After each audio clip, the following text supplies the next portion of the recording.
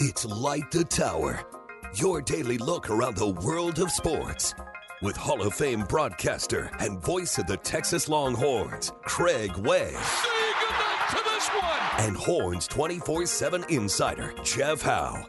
On your live, local, and independent home for sports talk in Austin, The Horn.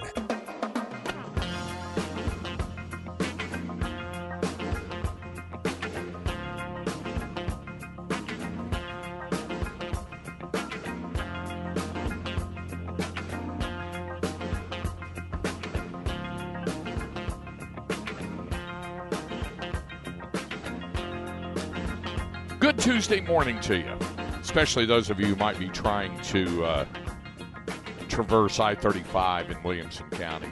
If there was a day that I could be happy that I wasn't driving into the ARN compound, it would normally be Tuesday mornings. This being a Tuesday, it checks the box, especially if you were listening to our good friend Don Miller with the traffic reports this morning. Nevertheless, undaunted, we move forward and wish you good morning and welcome to Light the Tower.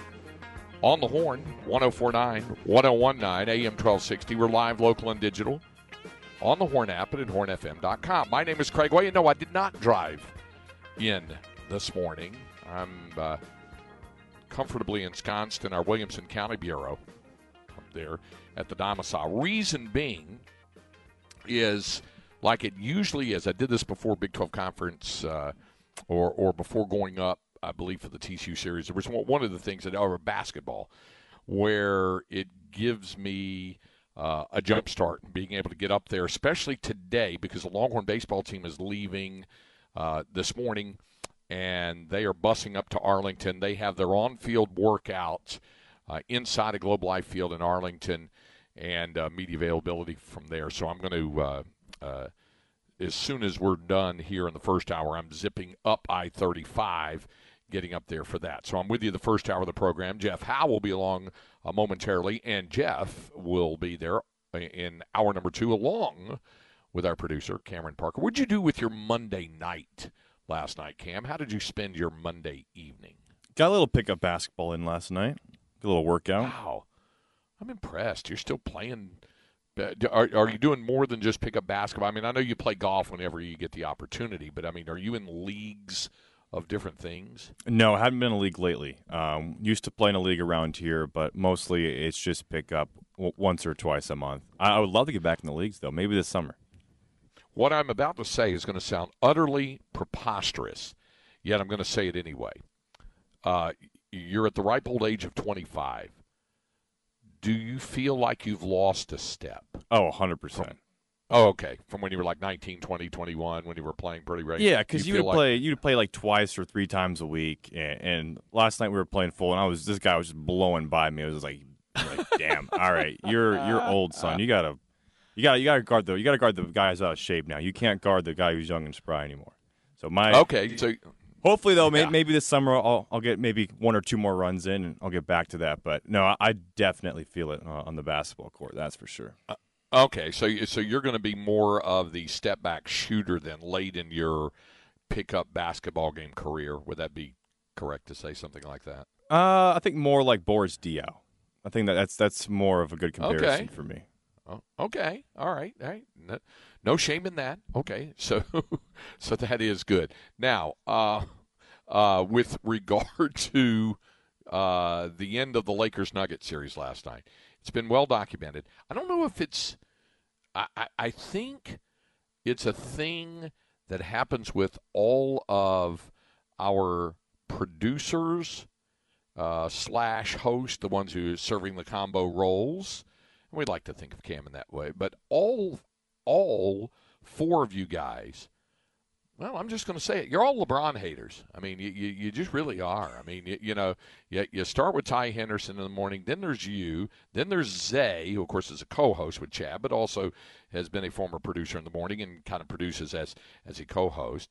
And then there's Patrick Davis and all you guys. You just you're LeBron haters is what you are. You know that, and I readily identify with it, and I suppose that's okay. But it's weird that all 4 of you guys who man the controls and keep us on the air all have a common interest, and that is just you guys just can't.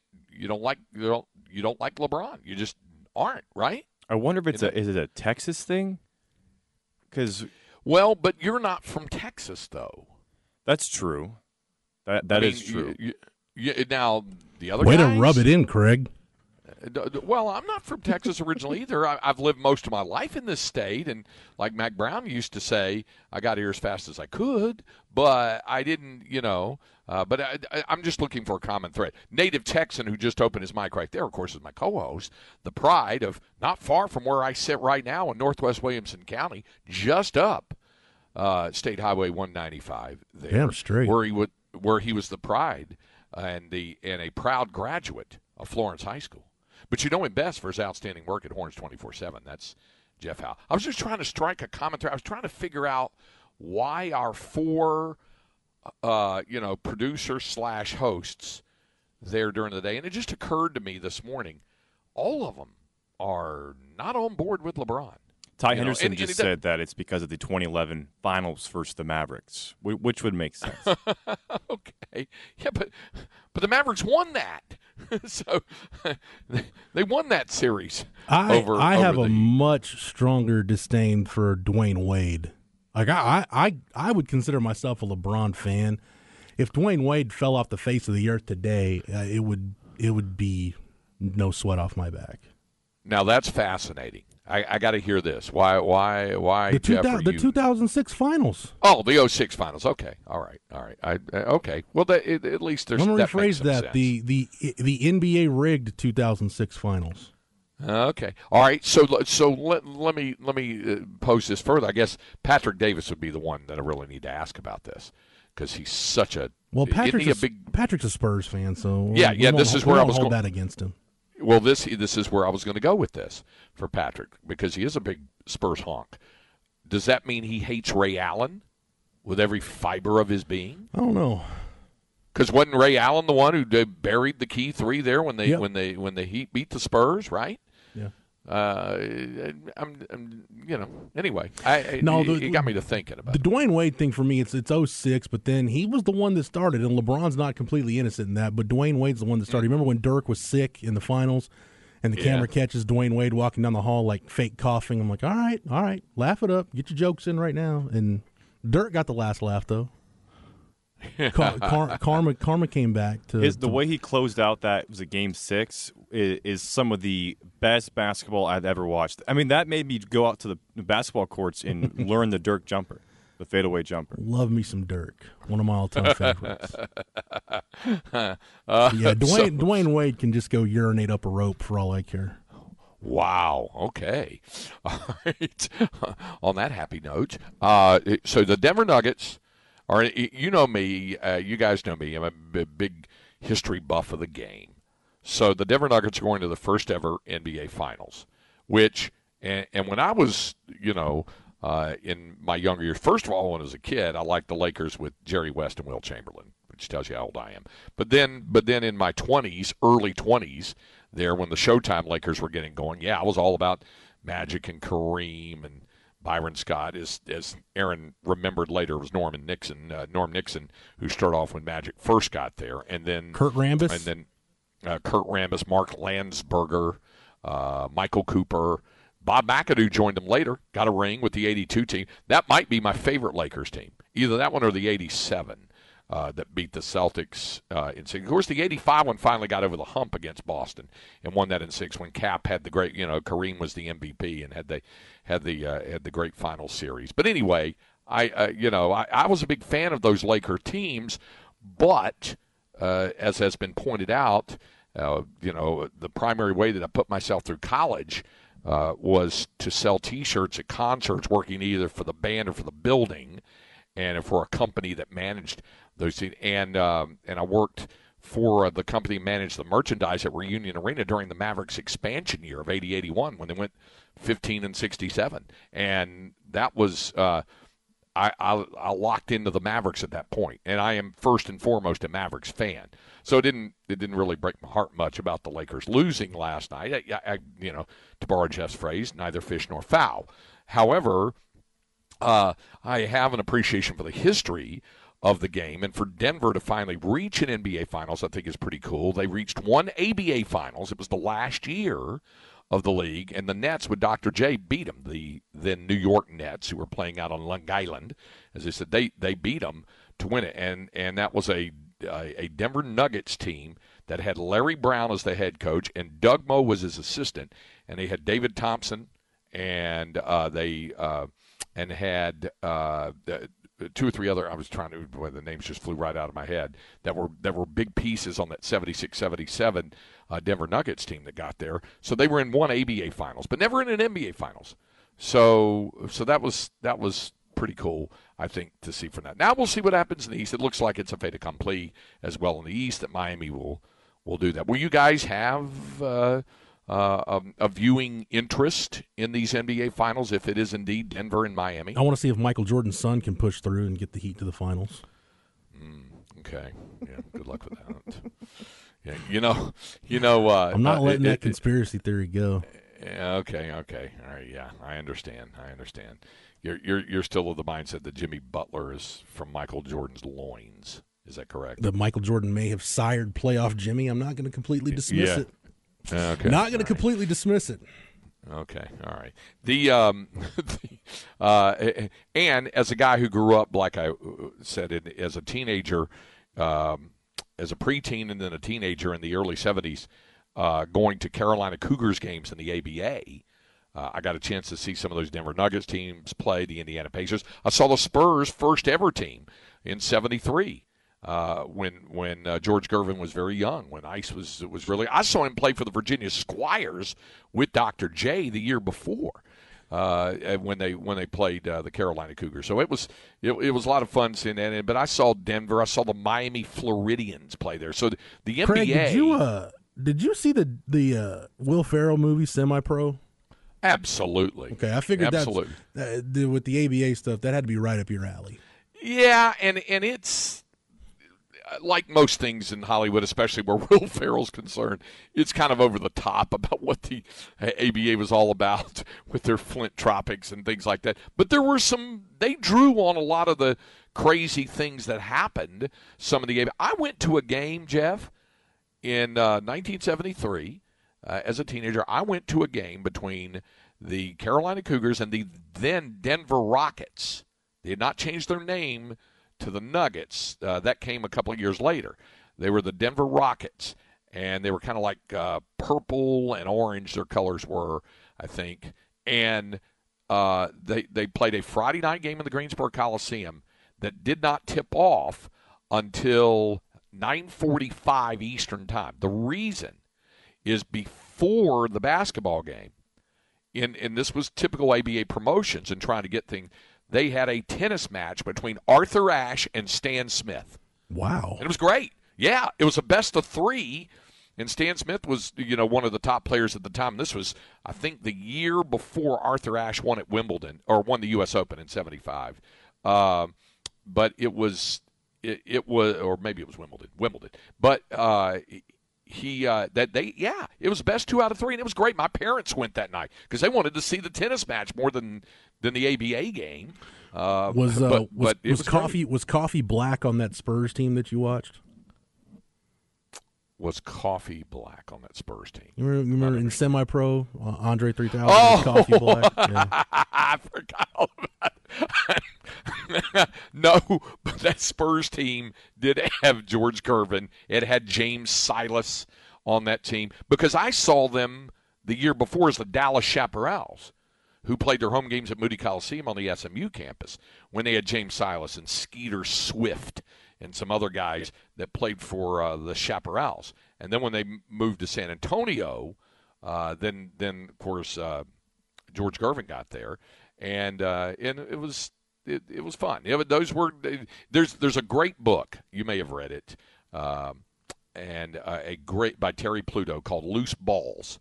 And it's called, and the subtitle is The Fast Wild Life of the ABA, and it's a great book, and it goes into all kinds of stuff. The whole you remember the story about Marvin Barnes and the plane flight from Louisville to St. Louis, Louisville to St. Louis. Did you ever hear that story?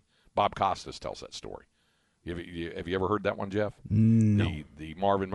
That was the deal where he was playing for the Spirits of St. Louis. That's where the Carolina Cougars moved to. They moved to St. Louis after the 73. Didn't Moses Malone season. play for that team? He did briefly. Yeah, he did. And so they moved from Carolina, from North Carolina, to St. Louis after the 73-74 season. And Marvin Barnes was a rookie on that team coming out of Providence. And they had a game that was in Louisville against Kentucky, the Kentucky Colonels, who were one of the hallmark franchises, one of the original franchises in the ABA. And then they were going back home to St. Louis. And Marvin Barnes asked a teammate, what time do we take? It was an afternoon game. And so he said, what time are we leaving? And the teammate told him, it was either that or Bob Costas himself, a 21-year-old play-by-play guy, said to him, we leave at 7:03. He goes, well, what time we get back in St. Louis? And he said, 6:57, because, the time zone changed, and it's not that far from Louisville to St. Louis. And Bob Costas' quote was that Marvin Barnes said, no way, Holmes, I'm not going. He goes, what do you mean you're not going? I am not getting on any time machine, is what he said. So it's great. That was all part of the days of the ABA. They had some crazy. But anyway, the Denver Nuggets are going to be in the NBA Finals, and they're certainly going to have a real reasonable shot to win their first ever NBA title. The only reason, Craig, that I know Moses Malone played for the Spirits of St. Louis. The only reason I know that. Because back when he was wearing throwback jerseys as a part of his wrestling gimmick, John Cena once wore a Moses Malone Spirits of St. Louis throwback jersey. Orange one, right? Yeah, I was white with orange lettering. I'm like, I didn't know Moses Malone played for the Spirits of St. Louis, and sure enough, throw it in the Google machine, and there it is.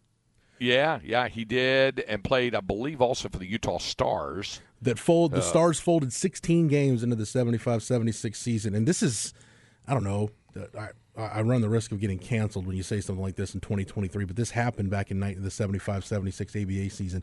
Moses Malone was then sold to the Spirits of St. Louis to help pay down the Stars' debts. You just sell players? Yeah, you could. The ABA had to do that, and that's in that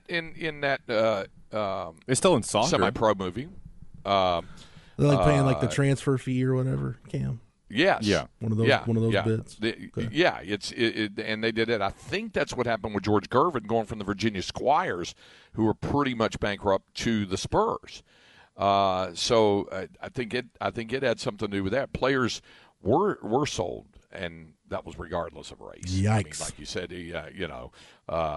so that happened. Their contracts were sold, basically. Now you don't even call the NBA. They're governors now. They're not owners. They're governors. Yes, the Board of Governors. That's right. Which to me, governors carries. I mean, if you want to talk about racist connotation, governor to me carries a little more of a negative connotation than owner does. Yeah. I just picture some dude sipping sweet tea in a rocking chair wearing a Colonel Sanders suit when I think of governor. Governor. Yeah. I see where you're going with that. All right.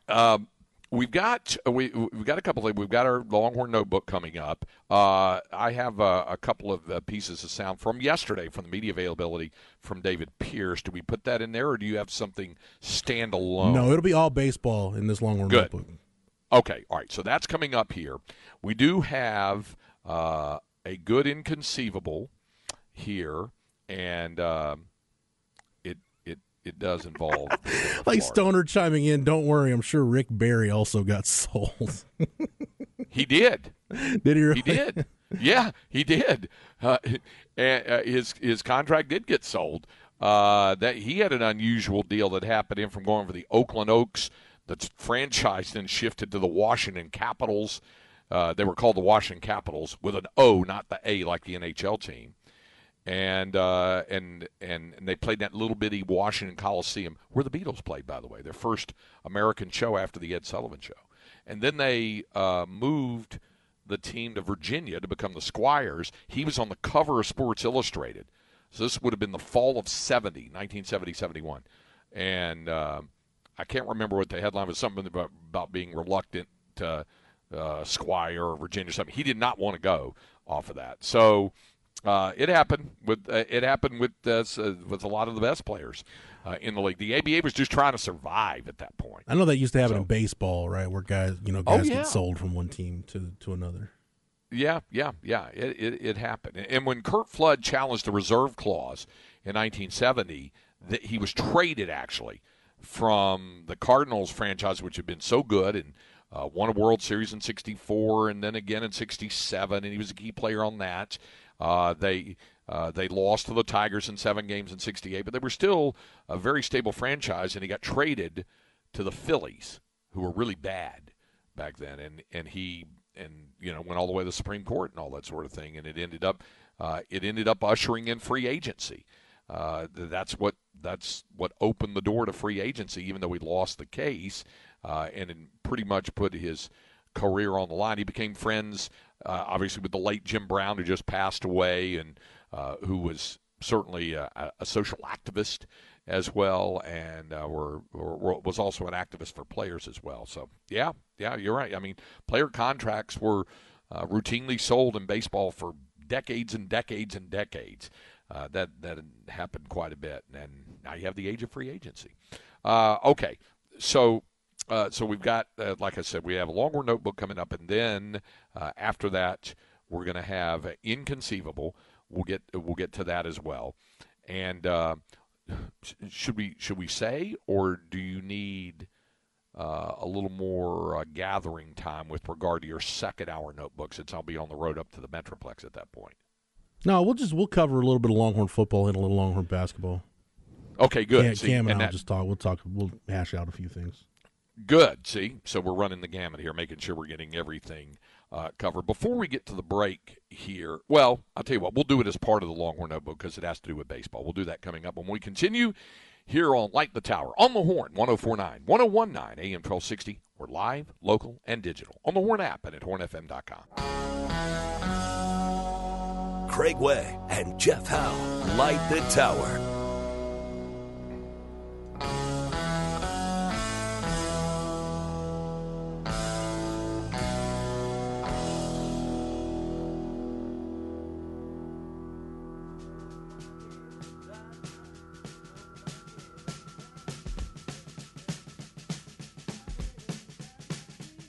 This might be the greatest road trip rock and roll song ever done. Do you know this tune, Jeff? It sounds familiar, but I don't know the name of it. This is Radar Love by Golden Earring. Say Golden Earring? Golden Earring. Let's talk about driving all night. Here's his baby calling. Okay. So he's driving. All right, so then it's 4:30, and I'm shifting gear in the middle of the night. So here's the refrain right here, Cam. And he's trying to get home. And here's your chorus.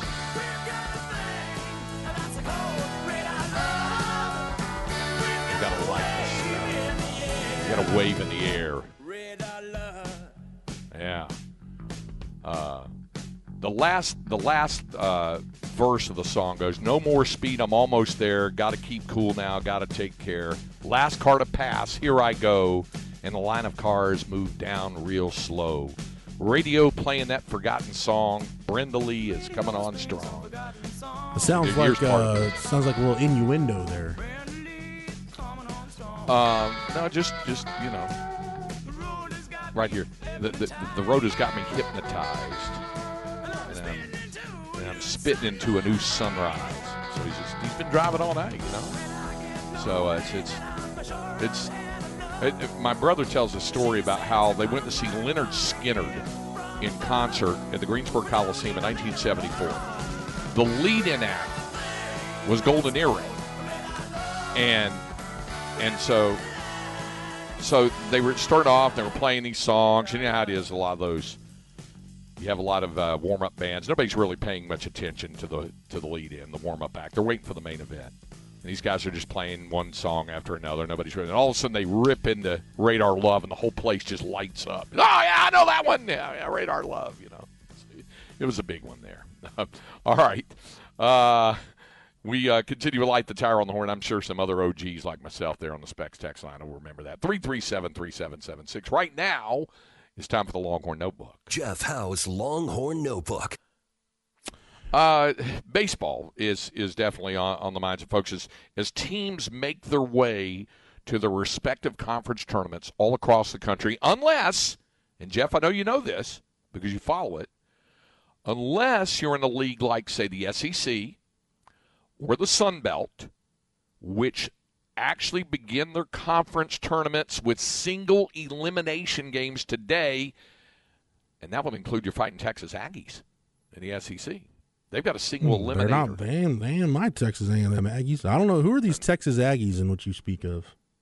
Well, I mean, didn't you went to a branch campus of it? I mean, you attended the younger brother campus of Texas A&M up at Central Texas. One of the few times in my life where I will freely admit, no, I went to a community college. It was not a Texas A&M branch school yet. It was the future Texas A&M CT, right? It was on its way to being a Tarleton campus, and then I guess it's now since been named Texas A&M Central Texas. So yes, but I'm not. Okay. I'm not familiar with these Texas Aggies with whom you referenced. Okay, well they do have a play-in game today. You might say it's a single eliminator.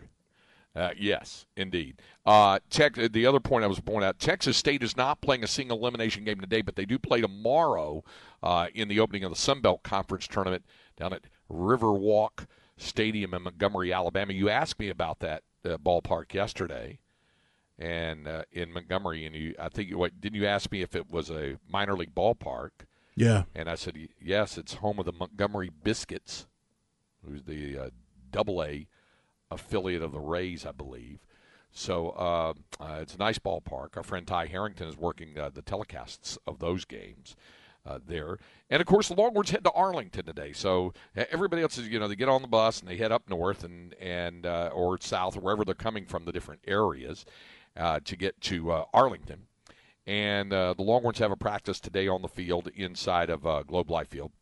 Dylan Campbell was named the final Big 12 Conference Player of the Week, and the All-Conference Awards will be announced today, and there'll be the Player of the Year. It's probably going to be J.J. Weatherholt of West Virginia. I would assume so, yeah. Pitcher of the Year is kind of intriguing as to where there's a couple of starters, and then there's Tyson Neighbors, the lockdown closer for Kansas State, would be a candidate for that as well. So and then there'll be a newcomer of the year and a freshman of the year, I believe. So and a coach of the year. So all of that's to come later today. One of the guys who did a heck of a coaching job, obviously, was David Pierce, and he had to work with the 19 new faces and the change in the coaching staff. It's all been well documented, and how they kind of had to flip the script 2 or 3 times during the course of the season. Most recently, you might say, well, there's the Oklahoma series, clearly, after being swept there. But even in that first game of the doubleheader of the reconstituted San Jose State series when they lost, and the players all said it didn't sit well with them afterwards, and Coach Pierce saying that, that telling me in between games when I said you have a little more time to try to prepare for the second game than you normally have with the doubleheader, or things are going to be approached differently. And he said that's up to them. They have to figure that out, and they did. And so that's some impressive stuff. But in figuring out things, one of the questions asked of Coach Pierce at the news conference yesterday, or the media availability over the ballpark yesterday, was, what has his team learned about itself, and what has he learned about his guys? I think just lessons learned, and just paying attention to why we're good when we're good, and then understanding that it all starts with mentality. It all starts with preparation. So many things within the game you can't control, but if those are controllable, and you do, then you're in a better spot to have success. And so I just like where they are mentally. They believe in each other. They're confident. So yeah, we're just we always play and say that we play for 5 championships, and we won the first one. But that's a step to get to the second one. Well, the ultimate goal is still out there, and that's what we've talked a lot about. It's nice to win the conference championship, but that's not why we're here. Yeah, it's the next step in the process. And Jeff, you've heard it many, many times, as have I. The first person I heard talk about it in these terms, the numerical values attached to the championships, was Augie Garrido. Augie, for a long time, said it was, and you heard David Pierce talk about this, the season of 5 championships: Big 12 Conference regular season championship, Big 12 Conference tournament championship, regional championship, super regional championship, and national championship. Now, Augie, in his later years, expanded that conversation to call it 6 championships. And I was like, well, what's the 6th one? He said, well, you've got your Big 12 regular season, and you got your Big 12 postseason. Then you got your regional championship. Then you got your super regional championship. Then you have your bracket championship at Omaha, which is like playing like a regional because there's 4 teams on your side. So you have to win that bracket championship to get to the national championship to do that. So he thought of it in terms of 6, but most think of it once you get to Omaha, you're playing for one more title. And to get to Omaha, your path is certainly made easier the more games you can play on your home field. Now, barring all sorts of crazy things happening around college baseball with regard to the top 8 national seeds and the Longhorns running the table and winning the tournament in Arlington, the odds certainly would be against Texas being a top 8 seed. But being in the top 16, that's a different issue. Yesterday, in the projections released by D1Baseball.com, Texas was, according to Kendall Rogers and Mark Etheridge and the rest of that crew, in the top 16 at number 16, and in a regional that would include Dallas Baptist as the 2 seed, Texas A&M as the 3, and Loyola Marymount as the 4. Now, again, we follow multiple sets of projections, so there will be more that will continue to come out this week. But the bottom line is now many more folks are envisioning and seeing the Longhorns as a regional host. We'll see what happens this week. And, of course, it is next Monday when Selection Monday comes out where we find that out. But David Pierce does not mince words when asked about whether he feels his team has earned a regional host spot. 100%. I think if you're the number 1 seed in the 3rd or 4th best conference in the country, you should be hosting. And if you're not, then I don't understand why. Why don't we just play it on the computer? You go out there and you beat the first place team handedly late in the year. You're playing your best baseball. You get one of the best pitchers in the country back. So all these variables come into play when you start looking at your resume and saying, yeah, this team is deserving to host a regional. And I don't think a conference tournament should ever hurt a team in that category. It can help you, but I don't think it should ever hurt you. Yeah, and I think that's the key, Jeff, where he's talking about it. He believes the conference tournament can help some teams, but it shouldn't hurt you if your body of work has spoken for itself, and being a conference champion and the top seed in the tournament in a Power 5 league, he feels has merited his team the right to be a regional host. If you look at the RPI now from where it sits, and this was my first impression when that Big 12 tournament bracket came out Saturday night, I said, and the Big 12, he's right. If you look at Warren Nolan, the Big 12 is the number 3 RPI conference. But your highest rated RPI team as of right now is West Virginia at 21. You've got Texas at 23. That side of the bracket doesn't do Texas very many favors. What you're hoping for if you're a Longhorn fan, obviously a win over Kansas tomorrow. But you would hope that your opponent on Thursday is TCU, and a win over TCU would be something that would benefit you greatly because TCU would get you a quad 1 win in the RPI. Yeah, and it's weird how that happened just over the weekend, really, how it flipped, Jeff, because and it flipped against Kansas State because Kansas State, had TCU kind of down the thing, but you take 2 out of 3, and it makes a big difference there. Yeah. And here's the other thing I think that's important to remember about this. By the way, Craig, tomorrow it's as must-win as a must-win could be because Kansas is sub 100 in the RPI right now. They're at 103. That's why that's why Lucas Gordon is going to pitch tomorrow. Yeah.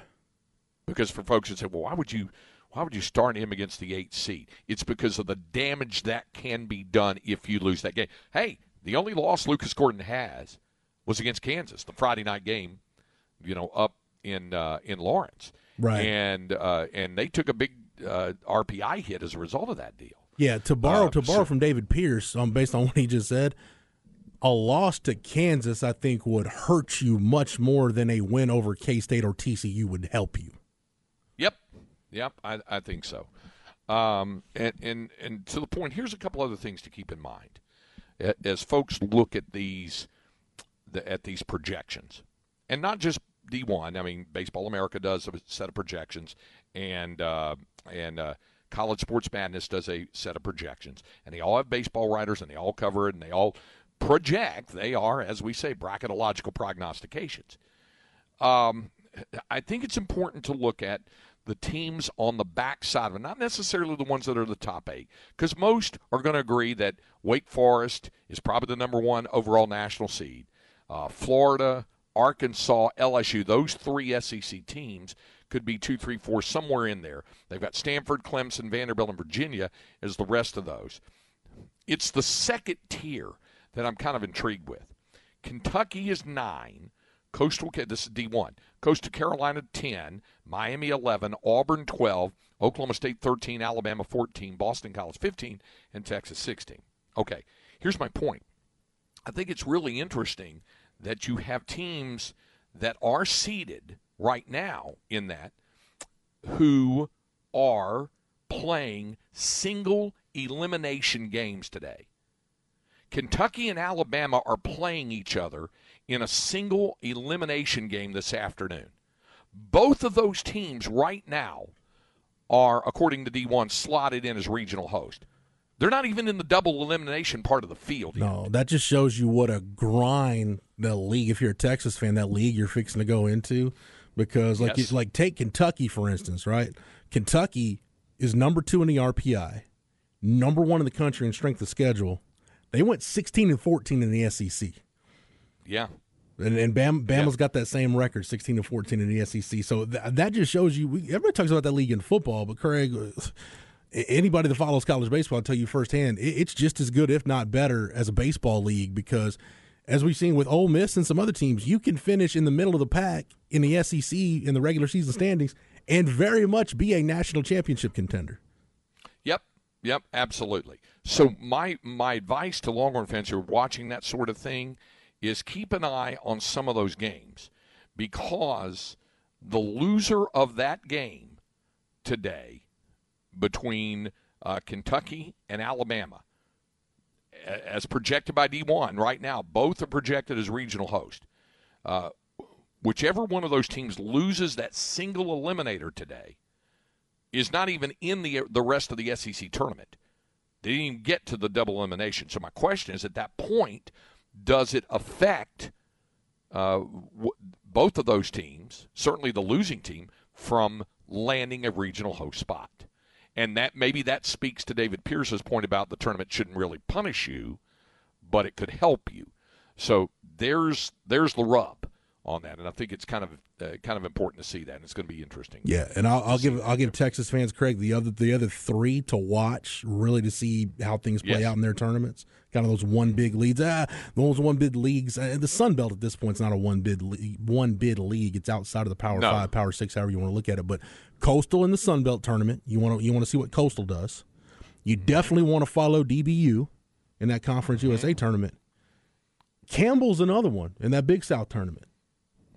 Keep an eye on Campbell. They've submitted a bid to be a regional host So Campbell's in there. East Carolina's a program, and Texas fans are familiar with that program. I don't know if they have a chance to host, but they're 24 in the RPI right now, so maybe they're one of those teams on the cusp. And then with the Big 12 teams, Craig, just crammed together when you look at the RPI, Oak State at 20, West Virginia at 21, Texas at 23. Logic might tell you, I think if you have Texas come out of their bracket and then with West Virginia or Oklahoma State, whoever comes out of that other side of the bracket, your Big 12 championship game might be to see who's hosting a regional and who's not. Yeah, it could be. And to your point, just to add on to your point, you mentioned Coastal Carolina. I think Coastal is probably safely in as a regional host. One team from the Sun Belt that's trying to get serious consideration to be a regional host would be Southern Miss out of that. So I would say keep an eye on that as well. I'll give you another one to watch. Boston College. Watching the ACC tournament, how they right now, D1 has them listed as the 15 seed. And the NCAA loves to spread it out. They'd love to have a regional in Brighton, Mass. They would love to. If they may give them the benefit of the doubt, some depending on what their success level is. Also, I would say keep an eye on Miami. That would be one in the ACC as well. That's one to keep an eye. You mentioned Campbell. The interesting thing about Campbell is, and you mentioned East Carolina, Campbell, I think, won both games that they played against ECU this year. They had a crazy game the other night that I watched that they won. I think it was a 14-11 game. It's a really good team. They have also, Campbell has submitted a bid using the minor league park in Fayetteville, which is about 30 miles down the road. They are not bidding their 3,000-seat ballpark. The Fighting Camels of Bowie's Creek, North Carolina, are submitting the minor league park, which is home of the Fayetteville Woodpeckers, and they are the Astros single-A affiliate there in the Carolina League. And it's like a 4,800-seat ballpark, close to 5,000, as opposed to their 3,000-seat park. So they've submitted that. There's also more hotels there in Fayetteville. It's a military town. It's a lot like Killeen. Fayetteville's a lot like Killeen. They've got Fort Bragg, gigantic Army installation, just like Fort Hood, and they also have Pope Air Force Base there. So it's a big military town there. And yes, Jeff, it does have its requisite amount of pawn shops and tattoo parlors. It does have that. I mean, it wouldn't be a military town if it didn't have that. Hey, Craig, before we hit the break, yes. there's two more that I want to ask you about. Get your take on as possible host candidates. Again, depending on, they've got a chance to either with their conference tournament maybe play themselves in or play themselves out. One is Tennessee, and the other is Oregon State. If you're looking for another West Coast regional host, and it seems like Stanford is pretty much locked into at least being a top 16 at this point.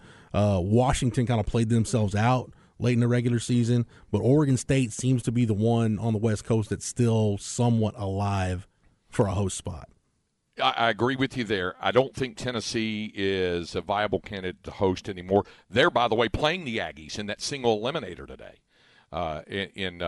in Knoxville. So in Hoover. Yeah. So I don't think they, especially with all the other SEC schools that are getting the serious consideration. But by the way, kind of an important game for A&M, just to be in the field. Oh yeah, for sure. Kind of an important game for the Aggies today. I don't know that I could see Tennessee getting there. Oregon State, yes. They're a little bit different. A bit of an outlier in that they really came on late in the year. You mentioned Stanford. They're going to be a top 8. Oregon State is kind of almost in the same boat with Texas, but a little further back, also because they played their cupcake series last weekend against Western Carolina. To close it. They'd finished their Pac-12 series. And how about this, Jeff? The Pac-12 tournament is in Scottsdale, Arizona, where, by the way, Texas women's golf is playing right now in the against the Aggies in the quarterfinals. The NCAA Women's Championship. The men will be out there next week. But they play in Scottsdale. That'll be a little bit warm. Not as warm as the WAC in Mesa, Arizona, where Sam Houston and UTA and UTRGV have to play. But they're going to be in Mesa. So it'll be that'll be interesting to watch that. But Oregon State, I think, does have a shot a run in the Pac-12 tournament wouldn't hurt. No, by no the doubt. way, Oregon State, 68 nationally in strength of schedule. How about the 236 non-conference strength of schedule? That hurt. See, Yeah. and playing the Catamounts from Cullowhee, North Carolina, one of the few people would have been interested in that would have been my older brother Kurt, who went to Western Carolina. But there aren't too many folks who would draw a lot from that. And you mentioned that the 68 doesn't help, and that non-conference strength of schedule hurts as well. Geez, That's if only Oregon State had a Power 5 opponent, correct, that they could have played in non-conference play. For folks who don't know, that was supposed to happen. And it was supposed to happen at UFCU Disch-Falk Field. And that got swept away, and that's how Manhattan wound up here on that. All right, coming up, we do have Inconceivable. When we continue with Light the Tower on the Horn, 104.9, 101.9 AM 1260. We're live, local, and digital on the Horn app and at hornfm.com. Inconceivable. Inconceivable. Inconceivable. Inconceivable. You keep using the word. I don't think it means what you think it means. Well, Jeff, we started off with wildlife. Because, I'm always interested in what's going on with wildlife. Yeah, animals. We Yeah. like animal attacks, but animals, period, are a Yeah. pillar of what we do here. Same thing with birds, unfortunately. Did you see what happened yesterday in Major League Baseball? No, somebody make a pigeon explode again, or what? Yeah. Second for real? time. We've had a second bird tragedy in less than a week. I heard Andrew Haynes referring to the one the other day with Zach Gallen of the Diamondbacks. He unintentionally struck and killed a bird while warming up in the outfield before the D-backs played Oakland. He threw a curveball that hit the bird in mid-flight and killed it. So he had that. Jeez. So it wasn't as bad as the Randy Johnson one, the one where the bird exploded on that. However, yesterday, and this is first time this has happened, you had rookie outfielder Will Brennan of the Guardians. So Cleveland's playing the White Sox yesterday afternoon. And he hit a hard ground ball that accidentally killed a bird who was just wandering around on the infield grass. Damn. Happened in the second inning. So that's the second time in less than a week that a bird has been hit on the baseball field. Now, so Brennan is a left-handed hitter. He's at the plate, and he's trying to go the opposite way, a la Peyton Powell, against it. And it was a 93-mile-an-hour fastball from Jesse Schultens of the White Sox. And the line drive, it connected with a small bird that wandered in, and it took out the bird. Umpires called time. They allowed a member of the ground crew to remove the dead bird with a shovel. So It's amazing that in Major League 2 that pigeon survived the shot to the outfield off Serrano's bat. yeah, that one too. Following the game, Brennan apologized on Twitter to for the people from PETA, the people for the ethical treatment of animals.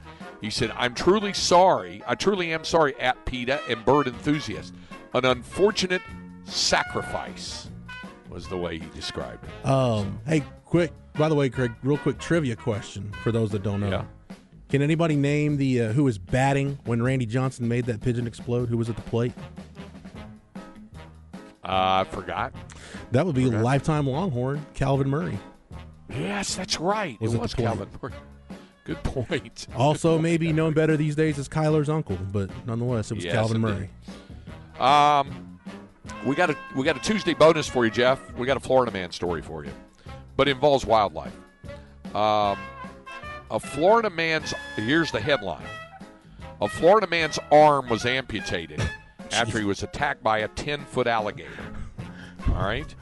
23-year-old man lost his arm after being attacked by an alligator near a pond behind a bar in Southwest Florida. It was in Port Charlotte. I like where I this used is to go. headed. Yeah. It was in Port Charlotte, down there where the Rangers used to train. The scene of the attack was a bar called Banditos there in Port Charlotte. Alligator, 10 feet, 5 inches long, removed from the pond and humanely killed, according to a release from the Florida Fish and Wildlife Conservation Commission. they said when fed, alligators can lose their natural awareness because people have been feeding them. So they've been coming up closer. And it said instead to learn to associate people with the availability of food. This can lead to dangerous circumstances for yourself and other people. Additionally, the agency advises residents keep their pets on a leash and away from the water's edge because the animals may appear as prey to alligators. Yeah.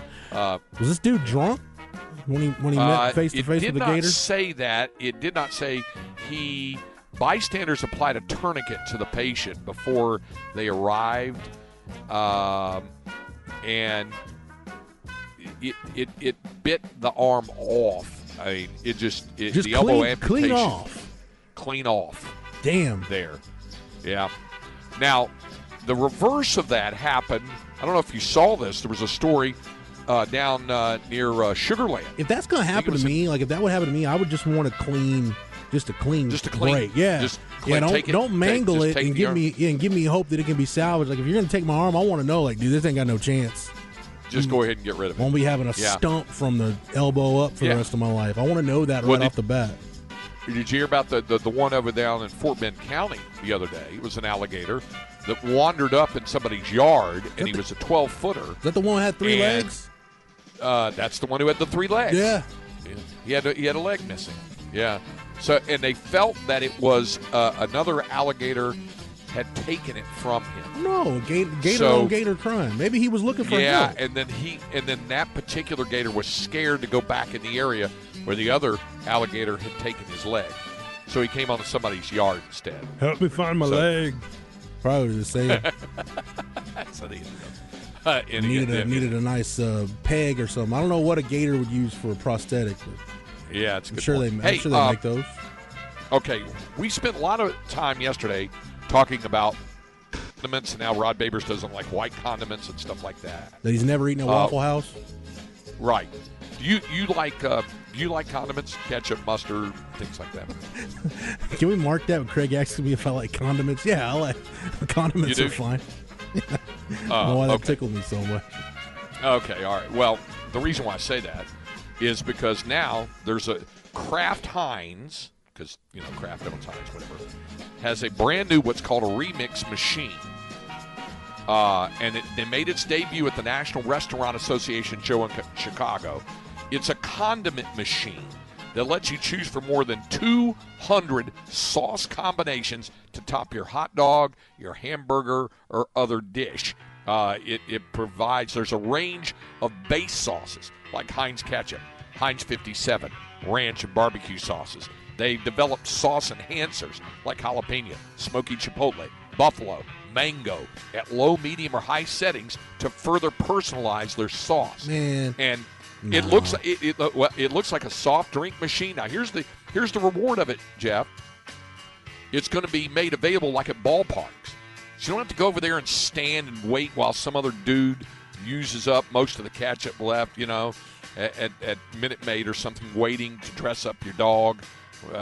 This is going to be like a big, vending machine almost type thing. That's somebody that had way too much time on their hands that thought of that. You need three things going on a hot dog: ketchup or mustard or relish or some combination of the three. You need some onions on that deal. If you're like me, just put all three on it. Okay, very good. All right, Jeff and Cam are going to take you through hour number 2. I'm getting on the road, heading up to Arlington. Be there tomorrow morning. Jeff will be driving up, so I'll be on tomorrow morning from Arlington, site of the Big 12 tournament. Up next, hour number 2 of Light the Tower on the Horn.